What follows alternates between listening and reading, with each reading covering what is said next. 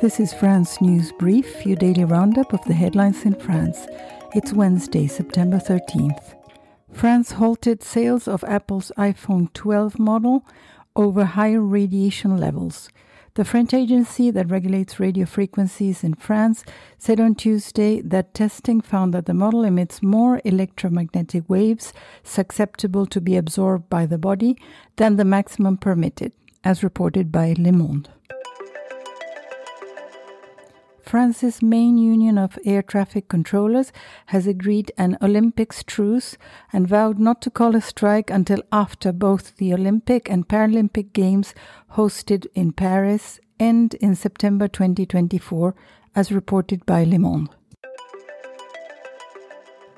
92 labor organizations called for nationwide demonstrations on September 23rd to protest against police violence and in defense of civil liberties, among other grievances, as reported by Le Figaro.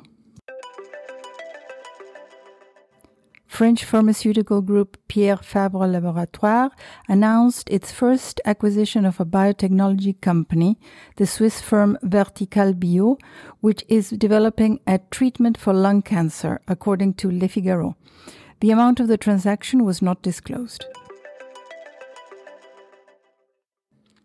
French Football League LFP announced that TV broadcasting rights to Ligue 1 football matches for the 2024 to 2029 seasons have been priced at 800 million euros per season for the French market, according to a report by Le Figaro. A national public service campaign in France targets the subject of incest for the first time. Messages and videos will be posted on social media and placed in TV broadcast, billboards, and movie theaters. An estimated 160,000 children are victims of sexual abuse in France every year, while associations say that 1 in every 10 adults in France has been subjected to incest, according to the report. Thank you for listening to France News Brief, your daily source of the headlines in France. Stay informed.